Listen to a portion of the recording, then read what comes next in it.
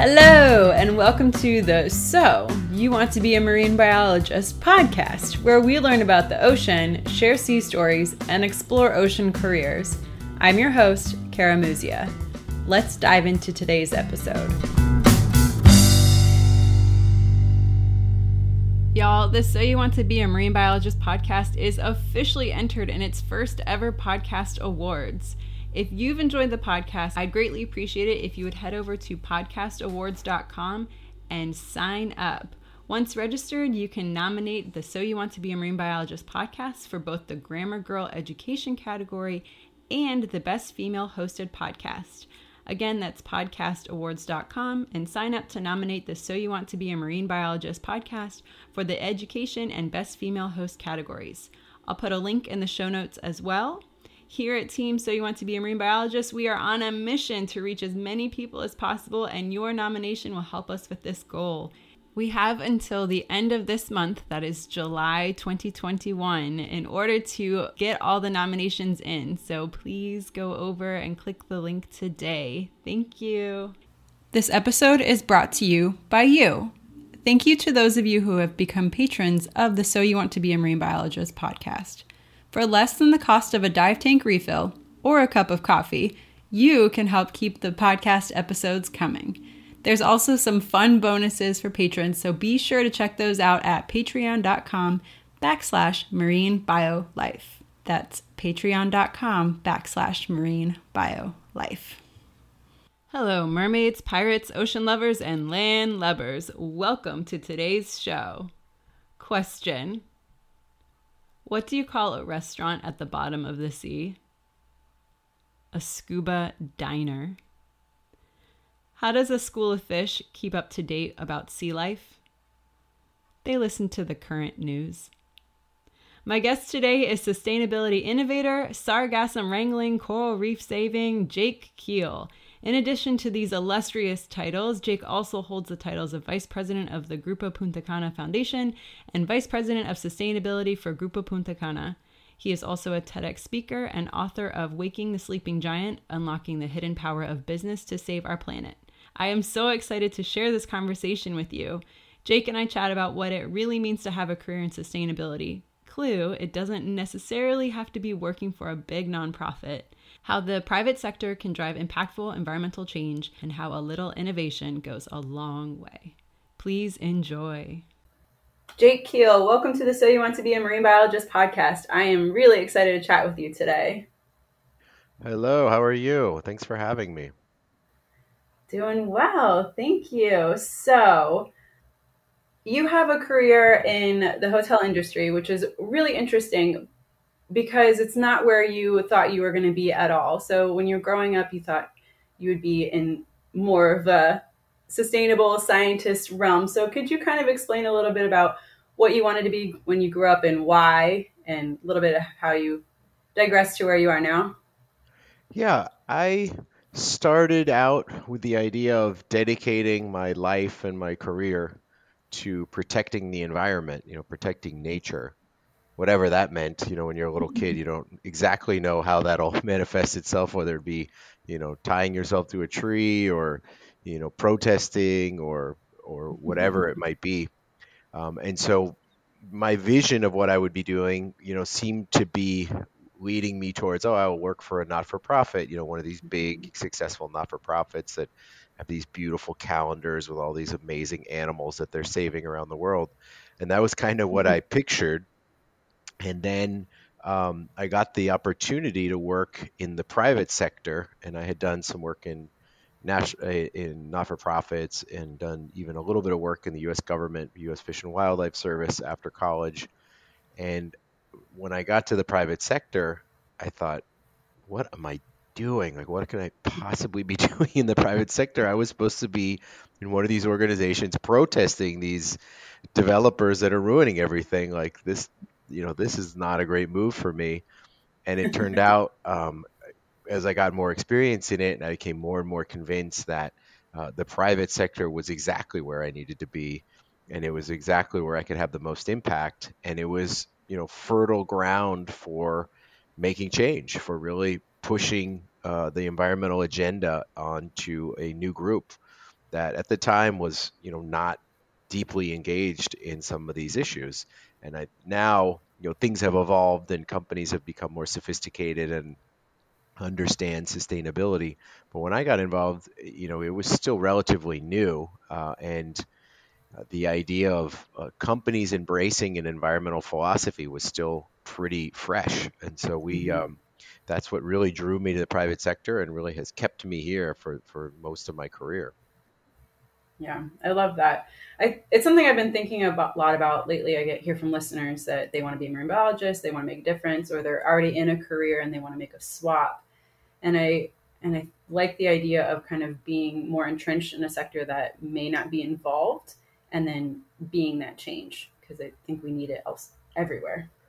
I kind of liken it to guerrilla warfare in a way. It's sort of working inside the machinery of the company and quietly changing people's mindsets and practices and convincing areas that don't normally think a lot about the environment to think that way. So whether it's the human resources department, the accounting department, whether it's the finance folks, I mean, there's some parts of companies that just don't have a lot of time in the day that they're dedicating to environmental issues.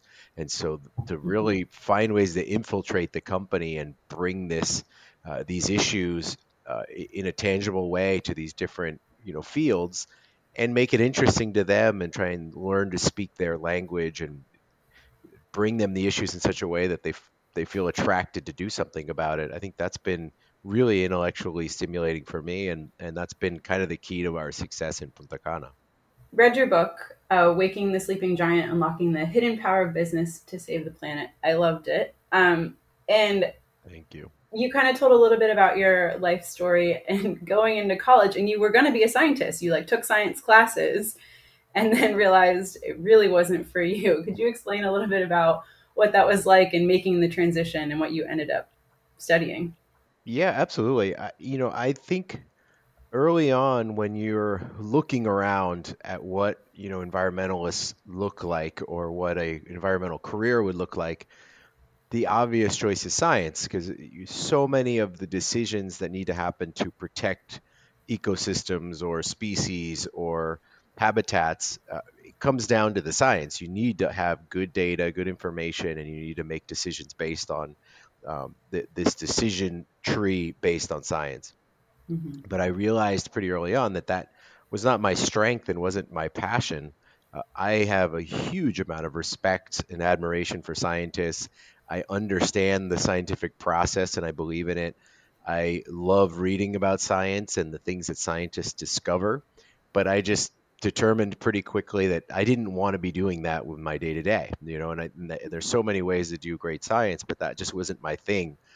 But I wanted to be able to take science and use it either to convince people that we needed to be doing more to protect the environment or to help make sound decisions in the best way we could protect the environment. So science has definitely been an important part of my background. I studied ecology, conservation biology. I have a master's in environmental management from Cornell, and I continue to read scientific papers and contribute, as a co-author to, journals and things like that. But really, I think my view of science is that my role is that I can do a much better job of trying to interpret the information and share it with the public than really generating the actual data and science myself. Mm-hmm. Yeah, it makes sense. And we need people on both sides of the coin. And I like that you kind of recognize that we needed something else. So instead of studying science, you took some time off and went down to Costa Rica and we're That's helping build a right. bridge. I really love this. I really love this story that you shared in the book about what happened when you were building the bridge day one. Could you share a little bit what happened? Yeah, so I went to my first year of college, and it was a gigantic waste of money. I mean, college is so expensive, and even more so today. But at that point, it was 1996, and I wasted my freshman year and didn't do a great amount of have a great amount of academic rigor. So I decided I was going to take a semester off or just leave school and thinking about nature at that point, what does nature look like? You got to go to Costa Rica, right? Because Costa Rica's where nature is. So I got a job as a volunteer at the Monteverde Cloud Forest Reserve, and it was building trails and helping the sort of maintenance department put together these trails. And it sounded so glorious, right? It sounded just this amazing opportunity to be in the forest and in the woods and communing with nature uh, and really it just turned out to be just such hard work. I mean, I have so much respect now for people that make trails, especially in places like Costa Rica where it rains a lot. There's like hills and small mountains, and it's muddy, and and there's not a lot of vehicle access to some of these protected areas. So it's really you're dragging bags of cement and rebar through the woods to build bridges. And that's exactly what I was doing the first day that I got to Monteverde was putting bags of sand and bags of cement over our shoulders and then walking it as far as we could get into the forest until there was no more trail. And we put it all down and we would go back and grab more cement and more sand and even rebar. And then we drag it back to this site, and we were going to be building a bridge. Mhm. And the bridge was part of a new trail network in the reserve. And so that first day, we were sitting there eating, in Costa Rica, you eat pinto gallo, which is rice and beans kind of mashed together with their special Costa Rican sauce. And I think these were actually even sandwiches of rice and beans, just a total carb sandwich. And Yes. all of a sudden, we're sitting there, and I was miserable and sweaty, and it was kind of like drizzling. And I don't think I'd ever been that tired, and all of a sudden you hear all this rustling in the forest, and it's just this crazy cacophony of sound as the trees are rustling, and this group of monkeys came up and just right above us as we were sitting there. And for the ticos, the Costa Rican guys I was working with, this was like every day. This was nothing important, and to me, I had never seen a monkey in the wild before. I mean, it was amazing. And I had this realization that there's so many ways to approach and make environmentalism important to many people. And building trails is really an important part of it. It's giving people that don't normally get out into nature access to see monkeys in the wild. And so building the bridge to me became this like symbolic idea of how can I contribute to the cause of protecting nature, not necessarily as a scientist, and involve more people and have them be as fascinated as I was by this group of monkeys, spider monkeys passing by. And that really left a huge impact on me. And when I went back to school, my mom would be happy to say I actually finished college. Um, I realized, I wanted to study science, and so I continued studying sort of all of the ologies, biology and conservation biology, but there were so many other ways to approach environmental issues and so many other ways to be engaged, and that's really kind of that learning moment I had. Yes, I love that. I firmly believe the Jacques Cousteau quote, you protect what you love, and getting people out into nature is one of the best ways to do it, right? You see it, you experience it, you fall in love a little bit, and then you want to do something about it to protect it and make sure it's there for a long time. So that definitely speaks to that, you seeing those monkeys out in the forest. Absolutely. You continue to study some of the ologies, but you ended up studying Spanish Lit. Is that because you always knew you wanted to work in a Spanish speaking country? Um, I don't know. I guess I went to a liberal arts college undergraduate, Okay. and they give you a huge amount of flexibility in what you study, and the professors in the Latin American and Spanish literature department were just great, and Mm-hmm. I wanted to practice and learn Spanish. I had some experience, in Costa Rica and other parts of Central America, and even in the Dominican Republic. So I knew that I wanted to perfect my, Spanish and really be able to speak fluently. Mm-hmm. And so that seemed like a good way to do it. And Spanish and Latin American literature is just amazing stuff. It's just so many good writers, so many good poets, so many good, amazing academics. And so it was just an opportunity to do something. I didn't really imagine I would ever be a professor in Spanish literature or anything like that, but it Right. was a great excuse to study Spanish and really kind of perfect my writing and speaking and comprehension. Absolutely.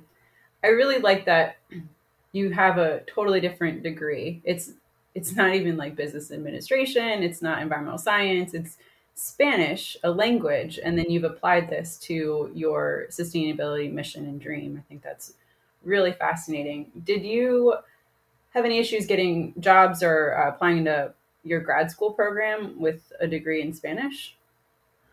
No, I think I had some good field experience, Hmm. and I had worked for a Cornell professor in Punta Cana and helped set up some of his research programs, and had a really good relationship with a professor. And I think once, I decided I want to go back to school, it wasn't like I had no science background, like I was just, Right. going to go straight from, roller skating to science or something. Like I really did have some experience, and I had done internships, and I had worked for nonprofits. And so I had some background in science, and I think that helped me. And then, I think they kind of saw, potential in the sort of mission that I was crafting, was that I was going to be involved in environmental work, but with a different sort of perspective and take on it.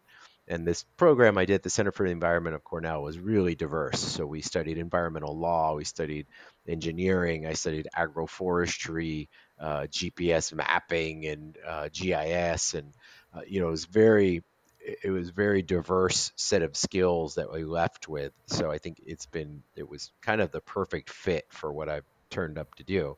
Um, and really, a lot of it was just learning how to learn. Part of the idea of being in this sustainability space is that it's constantly changing. There's now more and more technology being involved, and I watch, how the marine scientists that work for us and that we collaborate with, the tools that they're using nowadays didn't exist, or weren't as accessible as they are now. Now they're mapping with drones and doing, uh, you know, looking at the quality of coral reefs using, planes that are outfitted with lidar, and all kinds of underwater mapping techniques and visualization of reefs and rugosity. And these are things I think that were much harder to do back in the day with technology, and now it's getting more and more accessible. So the idea of the environmental management masters that I got was much more about learning how to learn and being open and fluid to adapt to new technologies and new ideas, and not so fixed on sort of a rigid set of tools and skill sets. I like that. Learning how to learn. Yeah, because things are constantly changing and being able to adapt to it's important. That makes total sense. Yeah, and as a scientist, you must know. I mean, the things you have access to nowadays, even relatively inexpensively, that just it wasn't as easy to get a hold of back in the day, and the speed at which we can collaborate now with partners around the world, and the things we can learn from what other people are doing. I think it's opened up many realms for decision making, and I think that's an incredibly important and powerful tools. But we have to be open to using these tools. If you have decision makers and managers, and in my case, executives in a private company that aren't willing to consider new ways of processing information and new ways of considering decision making, then those tools are relatively useless. So I think it's been super important for me to just keep an open mind and be willing to learn about things that I didn't know a whole lot about, as recently as a few years ago. Yes. You have a quote in your book that sustainability encompasses environmental, social, and economic success. Could you tell me a little bit about where you work and what the Punta Cana Foundation is and the mission? So Punta Cana is the region in the eastern part of the Dominican Republic. The Dominican Republic is an island in the Caribbean. It shares an island with Haiti. It is relatively close to the United States, a couple hours away to Miami, a couple more to New York. And Punta Cana has grown as an incredibly important tourism destination in the region. That is recently, before the pandemic, as 2019, we had 4 million arriving tourists come through the Punta Cana International Airport a year. So that is a huge number of people. And much of the traffic of tourists that come to the region were coming in touch and contact with our company. Our company is Grupo Punta Cana. We own and operate the Punta Cana International Airport. It was one of the first privately owned international airports in the world. And we have since grown into a larger resort community that is made up of 3 hotel properties, over 2,000 private residences of all different sizes and types, from everything from sort of a middle income residential development for people that live in Punta Cana, all the way to much higher end, extremely expensive sort of plantations for higher wealth individuals. So we have this kind of large array of residential developments. And because of the way our company has developed over time, and we've been around for 51 years, much of the infrastructure that we rely on for our resort was developed privately. So we have our own electric company, our own water distribution company, water treatment facility. We have a security company. We have an industrial laundry facility, and then, as I mentioned, the resorts and hospitality areas and private residences and real estate. So that's the kind of landscape of our company. We're basically more or less a small city without a government. It's a sort of a private city in a way. And I oversee all of our sustainability initiatives. And we do that both on the corporate side, so that is permitting, licensing, environmental quality control, problem solving for major environmental issues. And then I also run our foundation. And our foundation functions as an extension of the resort. It is a separate nonprofit. It has its own board of directors. But much of our action, many of our initiatives and the work that we're doing takes place in and around the resort, using the resort as a laboratory for innovation, experimentation, and new ideas, and solving sustainability challenges, and then applying those in like a real life situation. So we're applying those on the ground in Grupo Punta Cana. That's essentially what the layout looks like. And the unique history of Punta Cana as the pioneer in tourism and pioneer in the Eastern DR, is that they've always had this idea of sustainability embedded in the DNA of the company, even before the term sustainability even existed. I mean, but people, it came around in 92 or so. We started talking about sustainable development and then later sustainability. But this company had a lot of really cool ideas that they were implementing long before it became, a trend, or long before it even became a field, a professional field. And I think that's what's made it a really unique sort of experiment in some of these ideas of implementing sustainable development. Yes. And 2 of them, as you were talking about this, that popped into my head from your book was, one, they set up aside quite a large chunk of land as a do not touch preserve that's still on property today. And then the other one is you guys actually were one of the first ones to do coral restoration. So I definitely want to chat a little bit about that today. Let's chat about your coral restoration. So I like how you segued into it, was how parrotfish contribute to the white sand beaches. You want to tell that story? Yeah, I think, so often in tourism, if we're just a group of environmentalists talking amongst ourselves, or scientists talking amongst ourselves, the relationship to a coral reef and coastal development, like resorts and white sand beach hotels and coastal development, is really, really obvious. But for 99% of the people that come to the Caribbean and come to destinations that have coral reefs and white sand beaches, there is absolutely no correlation. They don't know that there is this, inherent relationship between the two. And when I started in Punta Cana in 2005, I had no special knowledge of coral reefs. I was a scuba diver. I had done some background work, and I knew that there were these incredible habitats and these incredible ecosystems, and I knew I liked to visit them, but I didn't know, as much detail as I've learned over the years from being around coral reefs and learning what it takes to protect them.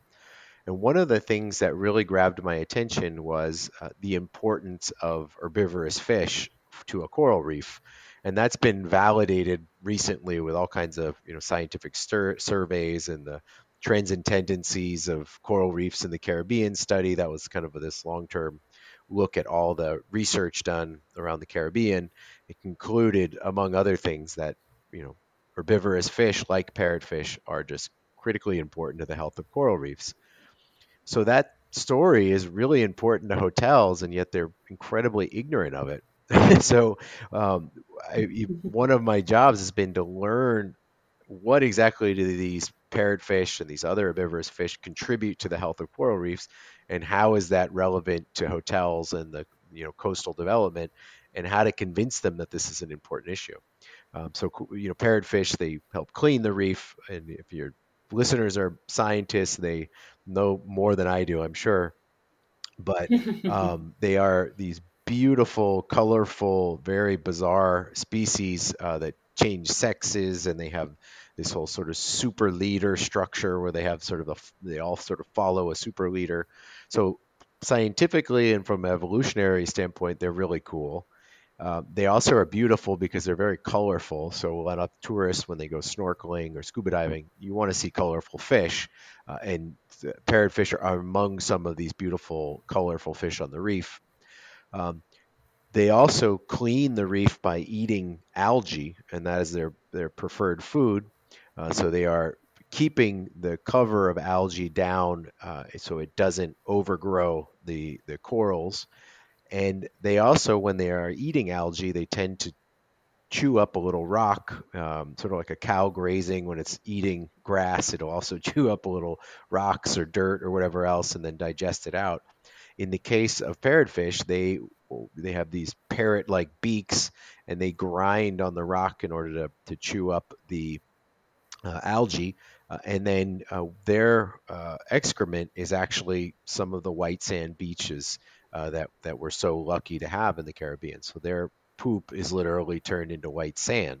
Prettiest poop on the planet. Right? And so if that's not enough reasons to love the parrotfish, then I don't know how you could convince anybody, because they're beautiful, they're fascinating, they're functionally important, and they also are just these factories of this incredibly valuable resource, which is white sand. So that's a story we've been trying to tell in the Dominican Republic, and we're trying to tell it to the tourism industry, and it's been fairly successful. A few years ago, after a number of campaigns that groups of environmental organizations, including ours, had been promoting and talking to politicians and talking to the hotel and trade associations, managed to get one of the first parrotfish bans implemented in the Caribbean, a 2-year ban on fishing parrotfish. And then that expired and was extended, and then recently was limited by the fisheries institutions of the government, and there was such public outcry that it was re-implemented literally just last week. So now we have a 2-year full ban on commercialization of parrotfish in the Dominican Republic, which is totally, astounding. There's so many places, even still in the Caribbean, that have no idea of the importance of these species, and now we have a ban on them in the Dominican Republic, and we've been fortunate to be sort of a big part of that idea. And then that all ties in to the original question of coral restoration and how we've kind of really approached trying to protect and then restore parts of the degraded reef near our property. Yes. So before we kind of get into your restoration efforts, I want to back up. I really like that not just parrotfish were banned, but there was such a public support. I think that speaks a lot to the education that was happening and people realizing the impacts and really embracing that. I think that's probably one of the biggest wins, that it was so publicly supported. Yeah, absolutely. And I think there was, it's a contentious issue because you do have, 10,000 or so fishermen in the Dominican Republic. And as Hmm. many of the commercially viable species have been overfished over the years, your groupers and your Right. snappers and um, some of the pelagics are still okay, in terms of mahi mahi and things like that. But they have Hmm. gradually what they call fish down the food web. So, parrotfish was not an attractive species for consumption previously, as recently as 15 years ago, and now it's being more heavily fished for human consumption because these other species don't exist. And so the points we've tried to make is one, it's incredibly important for tourism. Two, it's incredibly important for tourists, the people that want to visit the reef and snorkel and scuba dive. And also, it points to a larger concern, which is that we have allowed all these other species of fish to be completely decimated to the point where now we're fishing things which previously weren't economically valuable. So let's Right. evaluate the way we're managing the entire resource. So a parrotfish van is fantastic, but let's also look at no take zones for other species. Let's look at managing other species. Let's look at alternatives for fisher families and what they could be doing potentially instead of overfishing the reef. Let's look at the government's capacity to implement some of these laws and these bans, and think a little more holistically than just, okay, let's protect this one species, because at the end of the day you want to have a healthy reef with crabs and lobsters and sharks and rays and herbivorous fish and small beautiful colorful fish that we maybe don't even know what their function is yet, and have a great diversity of corals as well. Absolutely. So, has there been laws and legislation to protect the other species that are fished? There are Caribbean-wide bans seasonally on certain Okay. species. So right now, we are in the conch and crab ban season that just started last week, and before Okay. that, there was lobster and a few other species. There's a fishery in the Dominican Republic and other parts of the Caribbean of glass eels, which are the baby eels that come up into Mm-hmm. freshwater rivers from the sea, and that is now managed seasonally. Um, Lobster, yeah. So there's a few species, but this one for parrotfish is the first one that's been, I think, of a species that's not necessarily done Caribbean wide. Okay. So it's a big first.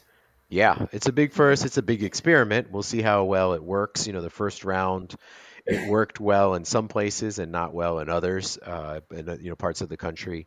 So we'll Mhm. see what we've learned through the first experience. And I think people recognize now that there needs to be kind of a multi-pronged strategy. It's not just banning one thing, but it's finding solutions for some of the other root problems too at the same time.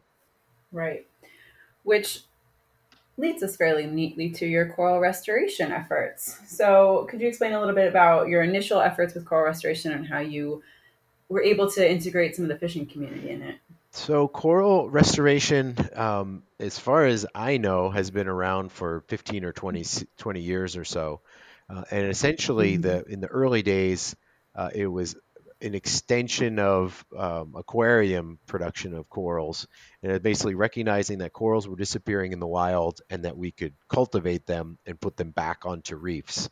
And it was some of the early innovations were really around staghorn corals, the croperids, Mm-hmm. and ways that we could grow them in underwater nurseries and metal frames and PVC pipes and on rope structures.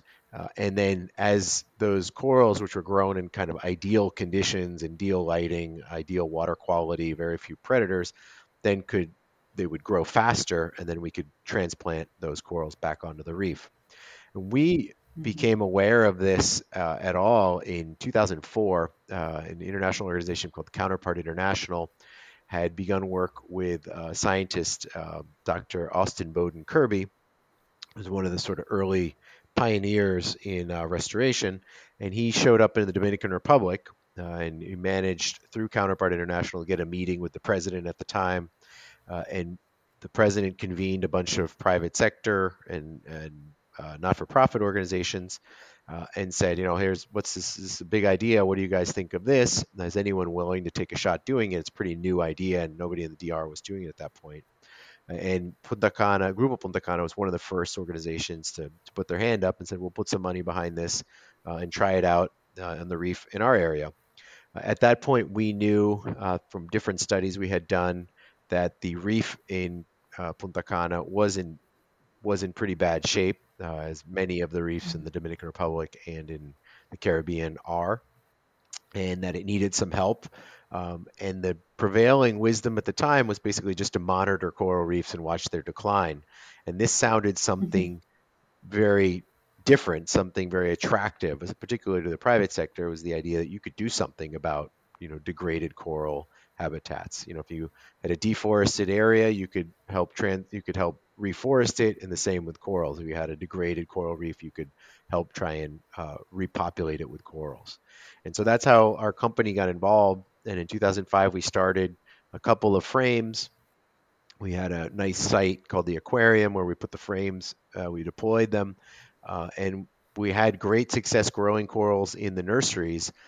And very quickly, as we started doing the outplanting of the corals and putting them back on the reef, we realized that we needed more science and more help to really determine, was the project working? Were we having survival of the corals on the reef?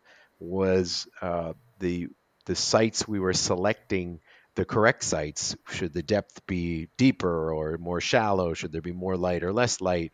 Should we be planting them in areas where there still were some of these species of staghorn corals, or in areas where there were no corals?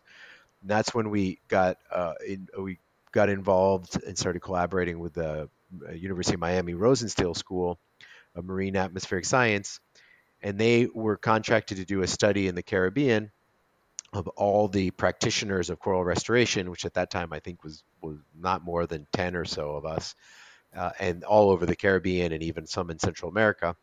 And they came back and said, the Punta Cana site is some of the greatest density of corals in a nursery in the region. So you guys are doing something right, even if you have no idea what you're doing. So we partnered with them, and we really started advancing the science of growing corals in nurseries, outplanting them successfully on the reefs, and monitoring how that went over time. And then at that point in 2005, Acropora cervicornis was one of the few species of corals that was on the endangered species list. That has since grown to more species of corals, unfortunately, that are on the endangered species list. And so we have begun exploring new ways to grow corals that will allow us to incorporate more species, and new techniques of growing coral that will allow us to scale up our operations and scale up the amount of coral we can put back on the reef. And so that's where our work is now. So we're in the process of building out a land-based nursery that'll be multi-coral species, and continuing the work of the coral nursery that we have had underwater for now almost 17 years, close to 17 years. Amazing.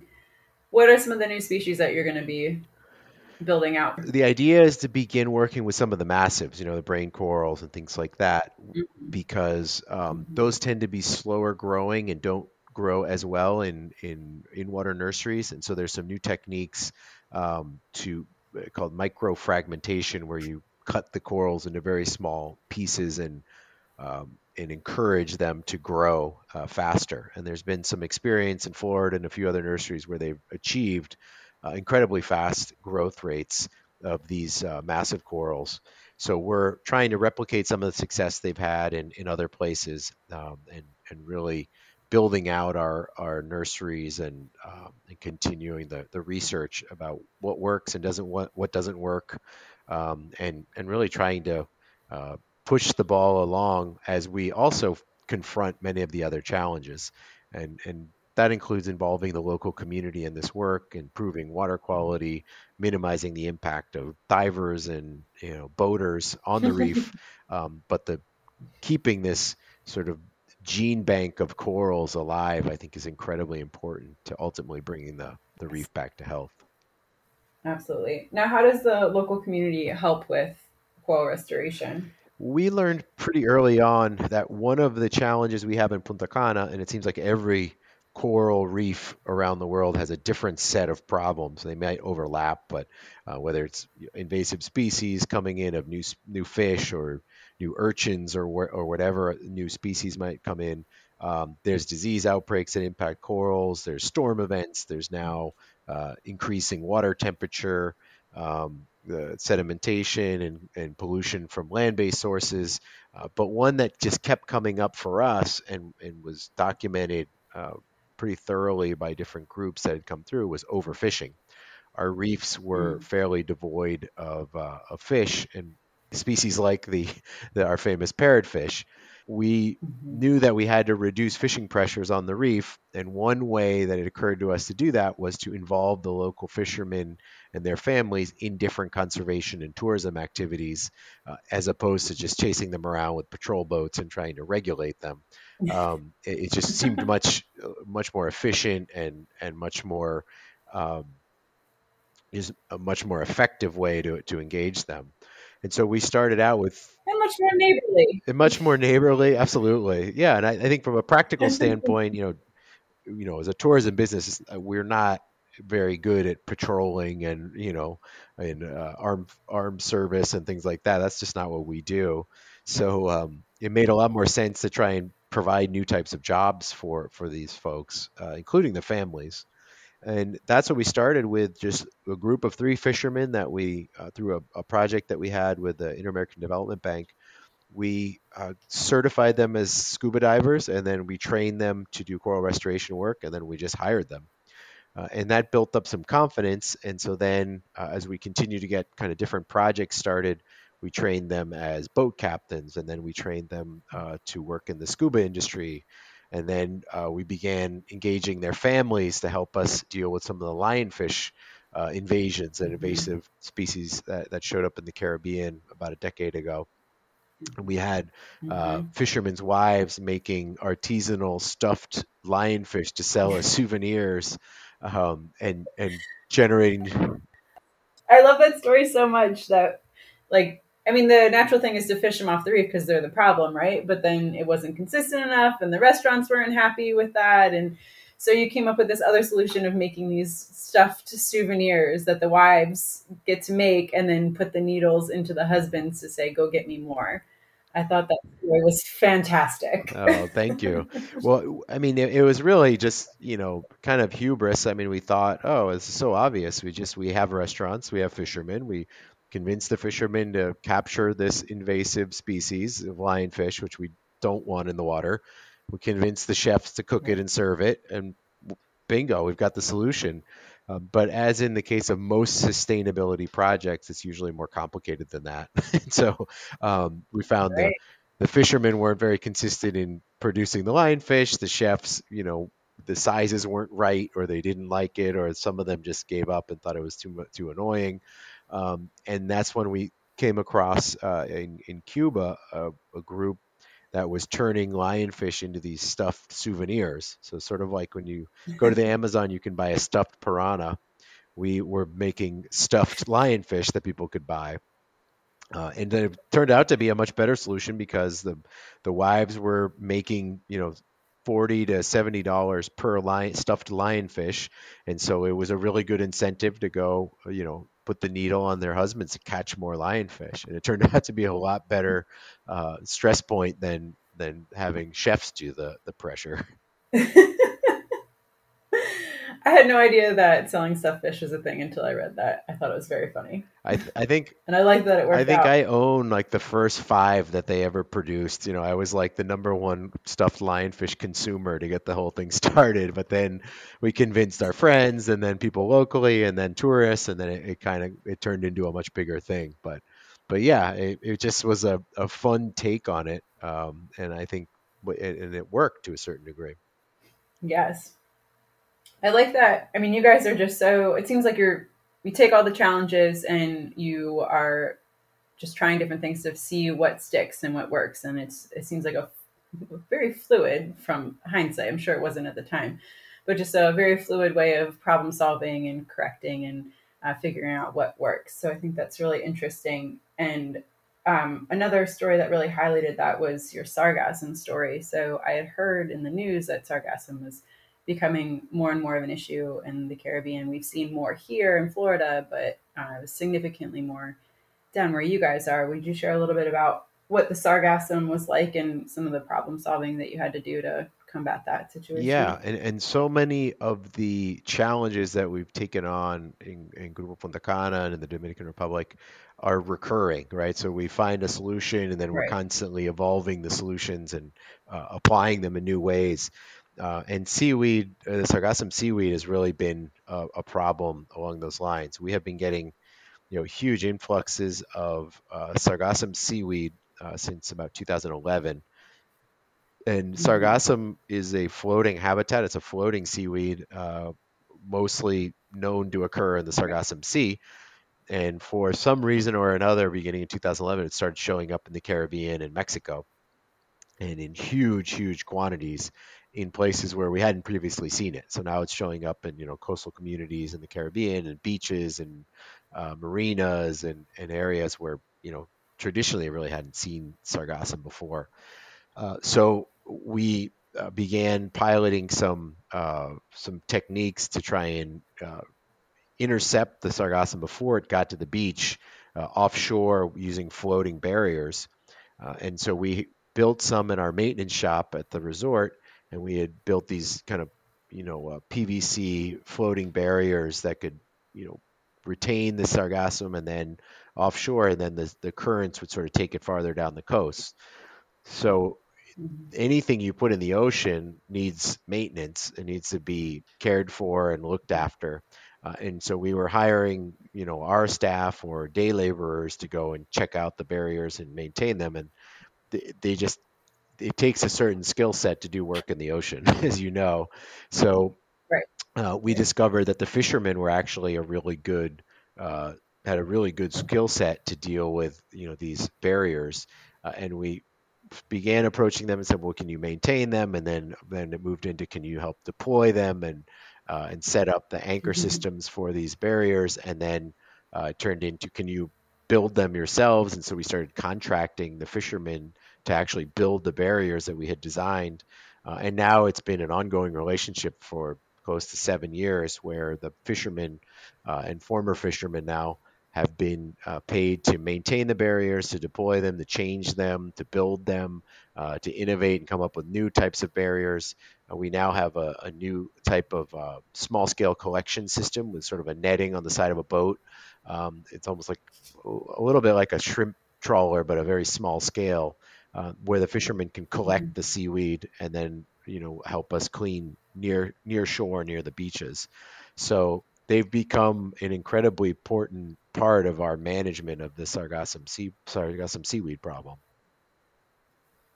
Right. That makes sense. And yeah, a little bit of seaweed's expected on the beaches, but it sounded like the massive quantities that were washing up was more than just a little bit. And if you're having to wade through waist deep seaweed to get to the ocean and then swim in even thicker seaweed, then it's not really appealing for people that are looking for their crystal clear water beach No, vacation. it's not what they signed up for. And it does a lot of damage to the image of the place, of the region, and it's a very Hmm. expensive problem to manage when it hits the beach, because then you have to have machinery or specialized beach cleaning equipment pick up the seaweed. So you have machinery on the beach, which is compacting the sand and even picking up some of the sand. And then you have unhappy guests because nobody comes to the Caribbean to watch machinery go in front of them all day, or they should just be staring at the ocean. And then, the obviously the having to climb over, mounds of seaweed is very problematic. So we've made it a big priority to try and intercept it offshore with as minimal environmental impact as we possibly can, involve the local community in the solution, and more importantly, and I think this is one of the main things we've really emphasized from Grupo Punta Cana and our Grupo Punta Cana Foundation, is sharing what we've learned. Our Hmm. barriers, we never patented them. There was never any intention of making this the secret sauce or anything like that. Like, if other people can do what we're doing and learn from it and improve on it and help their business, that's fantastic. So I think the idea of sharing what we've learned has been an important part of our model. Yes, we're all fighting the same fight Yeah. essentially, right? So I love that. You have so many projects in this book, and we definitely don't have time to cover even half of them. What was one of your favorite projects to work on? One of the things that we did that is really one of my pet and favorite projects. We worked on the conservation of the Ridgway's hawk. Ridgway's hawk is an endangered Mm. hawk species that's found only on the island of Hispaniola. It's in Haiti and the Dominican Republic, and it had been basically had disappeared throughout the island except for in one last site in the national park known as Los Haitises. And our CEO, Frank Ranieri, there was a presentation that was sort of circulating around. That was the way we used to do it back in the day before Facebook. You had some PowerPoint about the situation that the hawk was going through and all the threats, and then it would kind of get circulated around by email. And he came across this presentation, and the hawk had been persecuted by humans to protect their chicken populations, and had largely disappeared. And so my CEO wrote to me and said, "Why don't we just introduce a couple in Punta Cana? Nobody's going to shoot them here. We all have tourism jobs." And so we started this initiative over a decade ago, and we were working with the Peregrine Fund, which is an international organization that is dedicated to protecting birds of prey and raptors. And we approached them and said, "Hey, is there any interest in bringing Ridgway's hawks to our property and using it as sort of a secondary breeding site?" And that was exactly what they were looking to do, because if something happened to that one remaining population of Los Haitises, then the bird could completely disappear, a disease or a storm or something. So we started reintroducing them into Punta Cana, and by the third year, we had birds reproducing in Punta Cana, and then we increased the number of individuals reintroduced, and then the pairs that formed here increased, and today, now we have over 140 birds here. And when the project started, there was only about 300 total birds left. So we have 140 or so Ridgway's hawks here. This last breeding season, we had over 20 pairs and 24 hawks fledged, meaning they left the nest. And our resort has become sort of a hawk refuge. And it's just not what you think about when you think of beach tourism, protecting endangered hawk species. But they've become a very common sight on our resort, around the hotels, around private residences, near our foundation, in the forest, near the golf courses. And it's been kind of a rallying cry for our community. The local school has adopted the Hawks as their mascot for their sports team. We have, the electric company has worked with us to retrofit many of the electric power lines so they're safe for the hawks. So they've become huge supporters.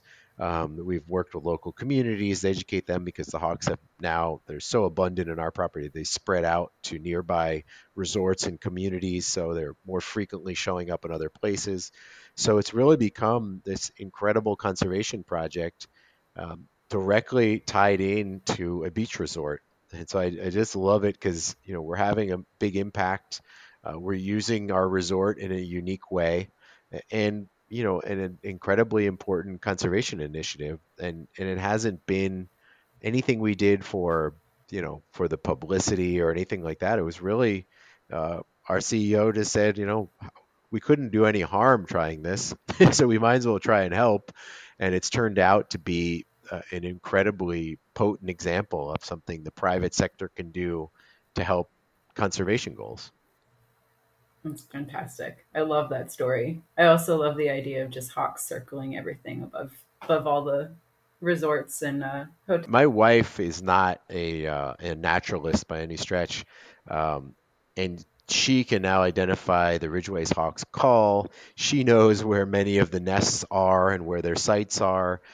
She can, tell you when she saw one or saw a pair, and now, she knows the general range of them. And I think that has occurred, throughout our resort. People that not necessarily big birders, no life list of bird species, not people with binoculars or anything like that. They're just fans of this bird because they know a little bit about its story and how we've helped bring it back. And now it's just part of our community.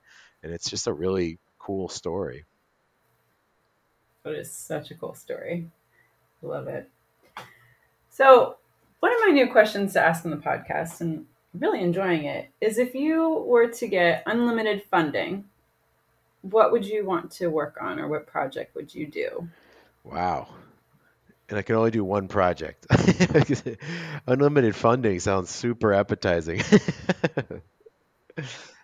All right, so I'll say like 3 projects because I feel like if we gave everybody enough time, we could probably come up with 100, Okay. right? So no more than Okay. 3. But what would you want to use funding Well, for? one thing I think, what, working in the environmental field, and specifically from the private sector perspective, where there is an inherent realization that we have limited resources. Private sector maybe has more Mhm. resources than other places, but it has to be spread around, and you have to be really thoughtful about how you utilize the resources you do have. So you want to be really strategic. So when I think about one of the major challenges that the Dominican Republic faces, and many countries in Latin America face, it's the issue of waste, of garbage, and Mhm. a really shortcut way to deal with garbage is to attack organic garbage. So take food waste and food prep waste and green area waste, and any other types of green waste that you can generate, and transforming it into useful products is a really good way to attack the problem of solid waste. When you remove and utilize organic waste, what's left is much easier to recycle or to transform into something else. When it's all just mixed together, then it's garbage. So my Mhm. first big initiative would be some kind of large scale project to transform organic food waste into something super productive, whether it's energy or biogas or compost. Any one of those would work, if that was possible. I think scaling up of restoration of coral reefs would be incredibly important, and that's restoration and all the management needed to protect those ecosystems, particularly in countries like the DR, where so much of our economy is based on tourism. So much of that is resources that we need to communicate with people, to find new technology, scale up restoration work, and then also to implement laws and really follow up on enforcement in ways that's not currently happening. So I think those would Mhm. probably use up a good amount of my unlimited resources. Those are big problems right there.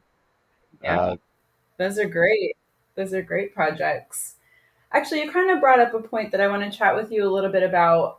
So the foundation, the private sector of Punta Cana, like supports the foundation, but it kind of works in reciprocity a little bit too. Could you kind of explain a little bit how they work together? So our parent company is Grupo Punta Cana, and similar to the United States, there are certain benefits to taking money that would typically go towards taxes. A certain amount is allowable, and putting it into not-for-profit activities. So, if you're going to pay $100 to the government, I think it's 10% can then be put into not-for-profit, and then has to follow some mission and report, whatever benefit was generated from that not-for-profit.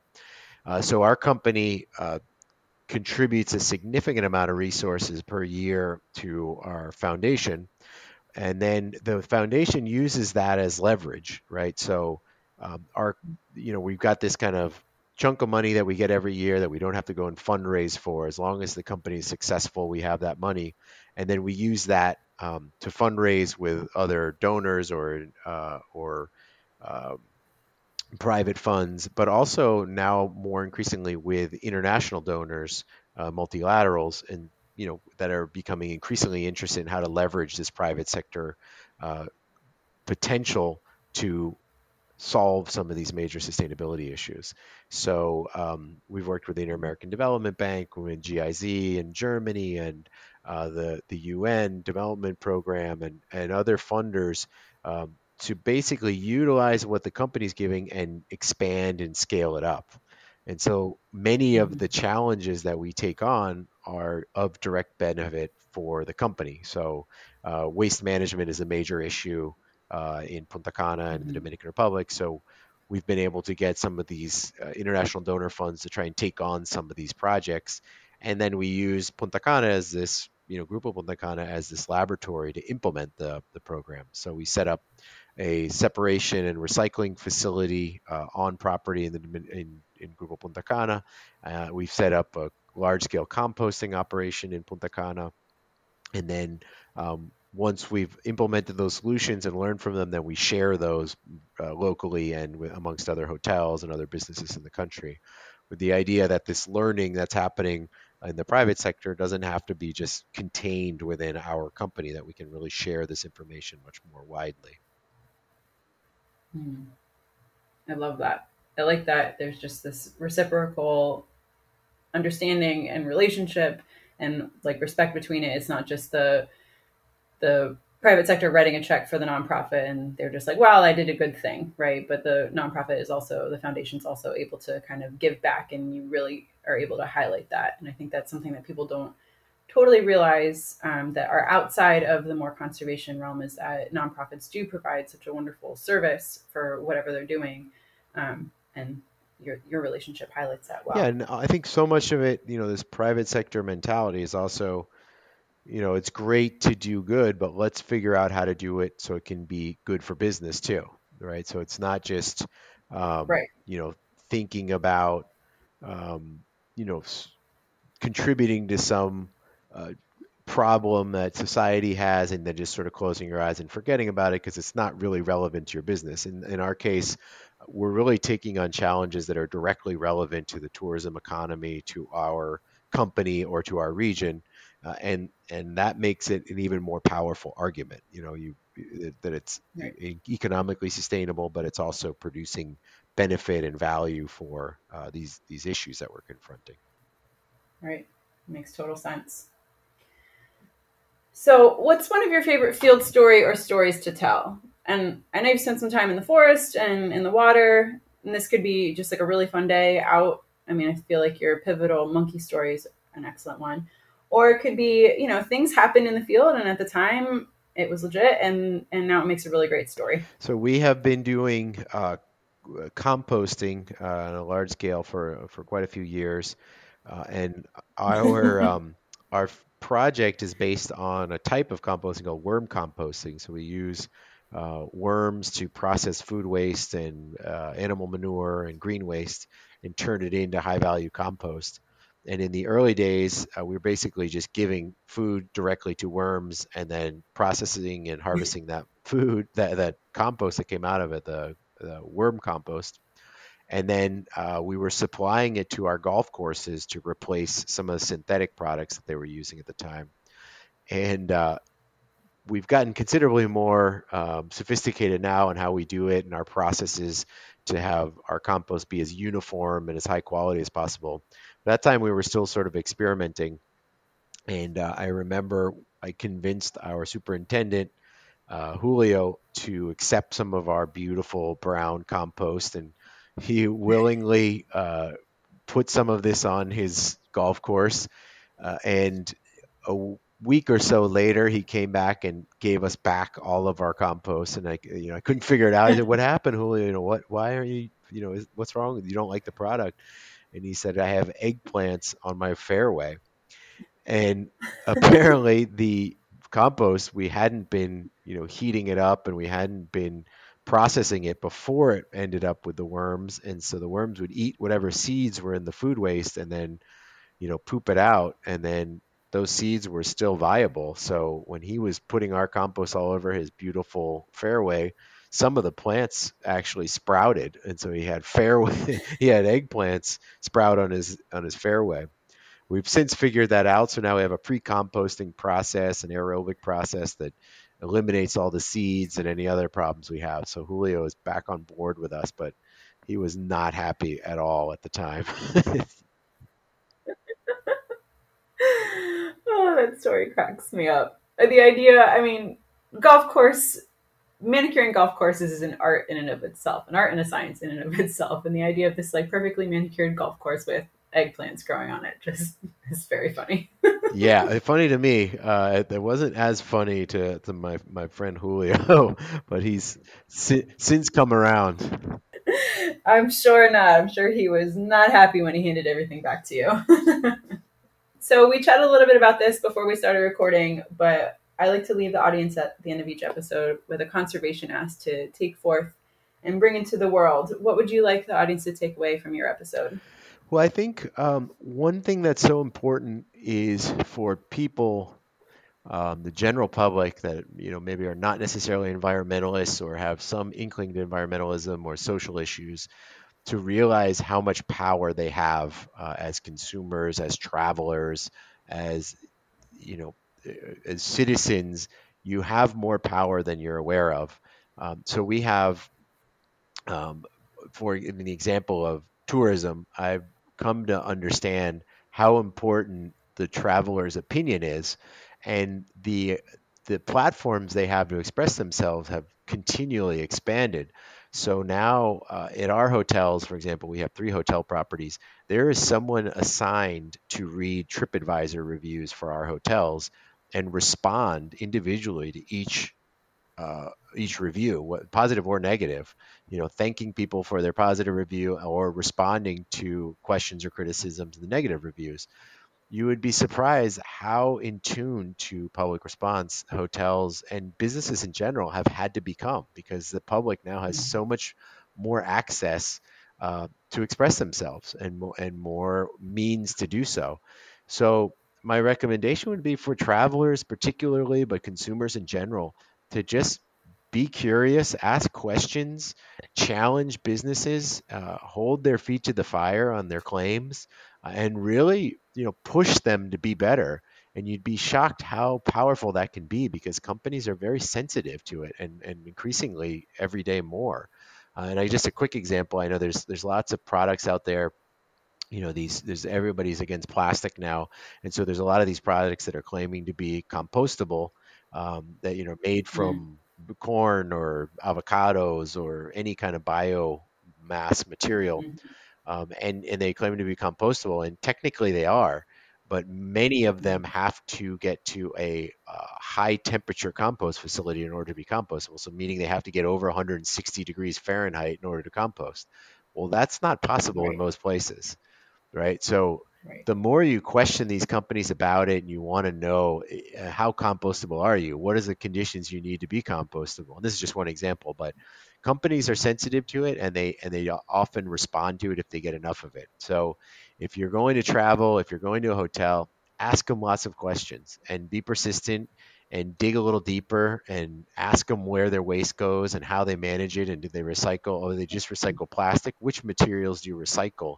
And make the companies think about it, because the more people that do, the more sensitive they become to it, and more likely they will change their habits and change the way they're managing different environmental and social issues. So I think my take-home message is you are far more powerful than you realize, and take advantage of that and hold companies to it and make them improve their operations. So good. I love that. If listeners want to find you, connect with you, learn more about you and your work, what is the best place to do so?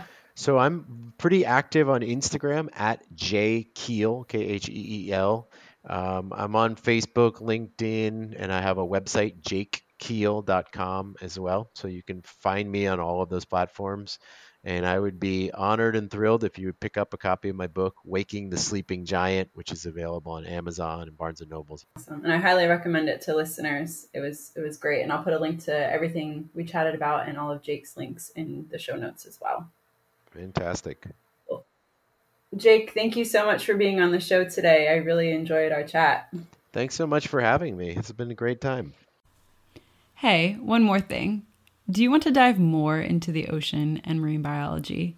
Need a little guidance on ocean conservation?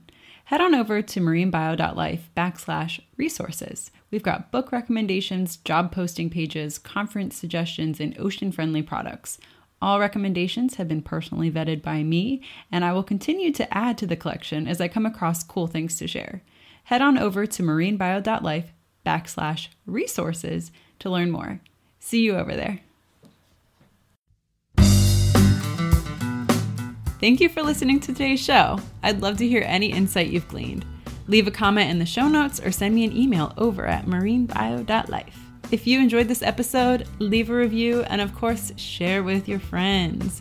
If you want more resources for ocean news, including conservation topics and careers, plus personal insight from me that I just don't share anywhere else, join me at marinebio.life and sign up for email updates. Keep after your dreams and making waves in your community.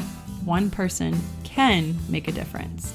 Thank you so much for listening, and I'll catch you next time on the So You Want to Be a Marine Biologist podcast.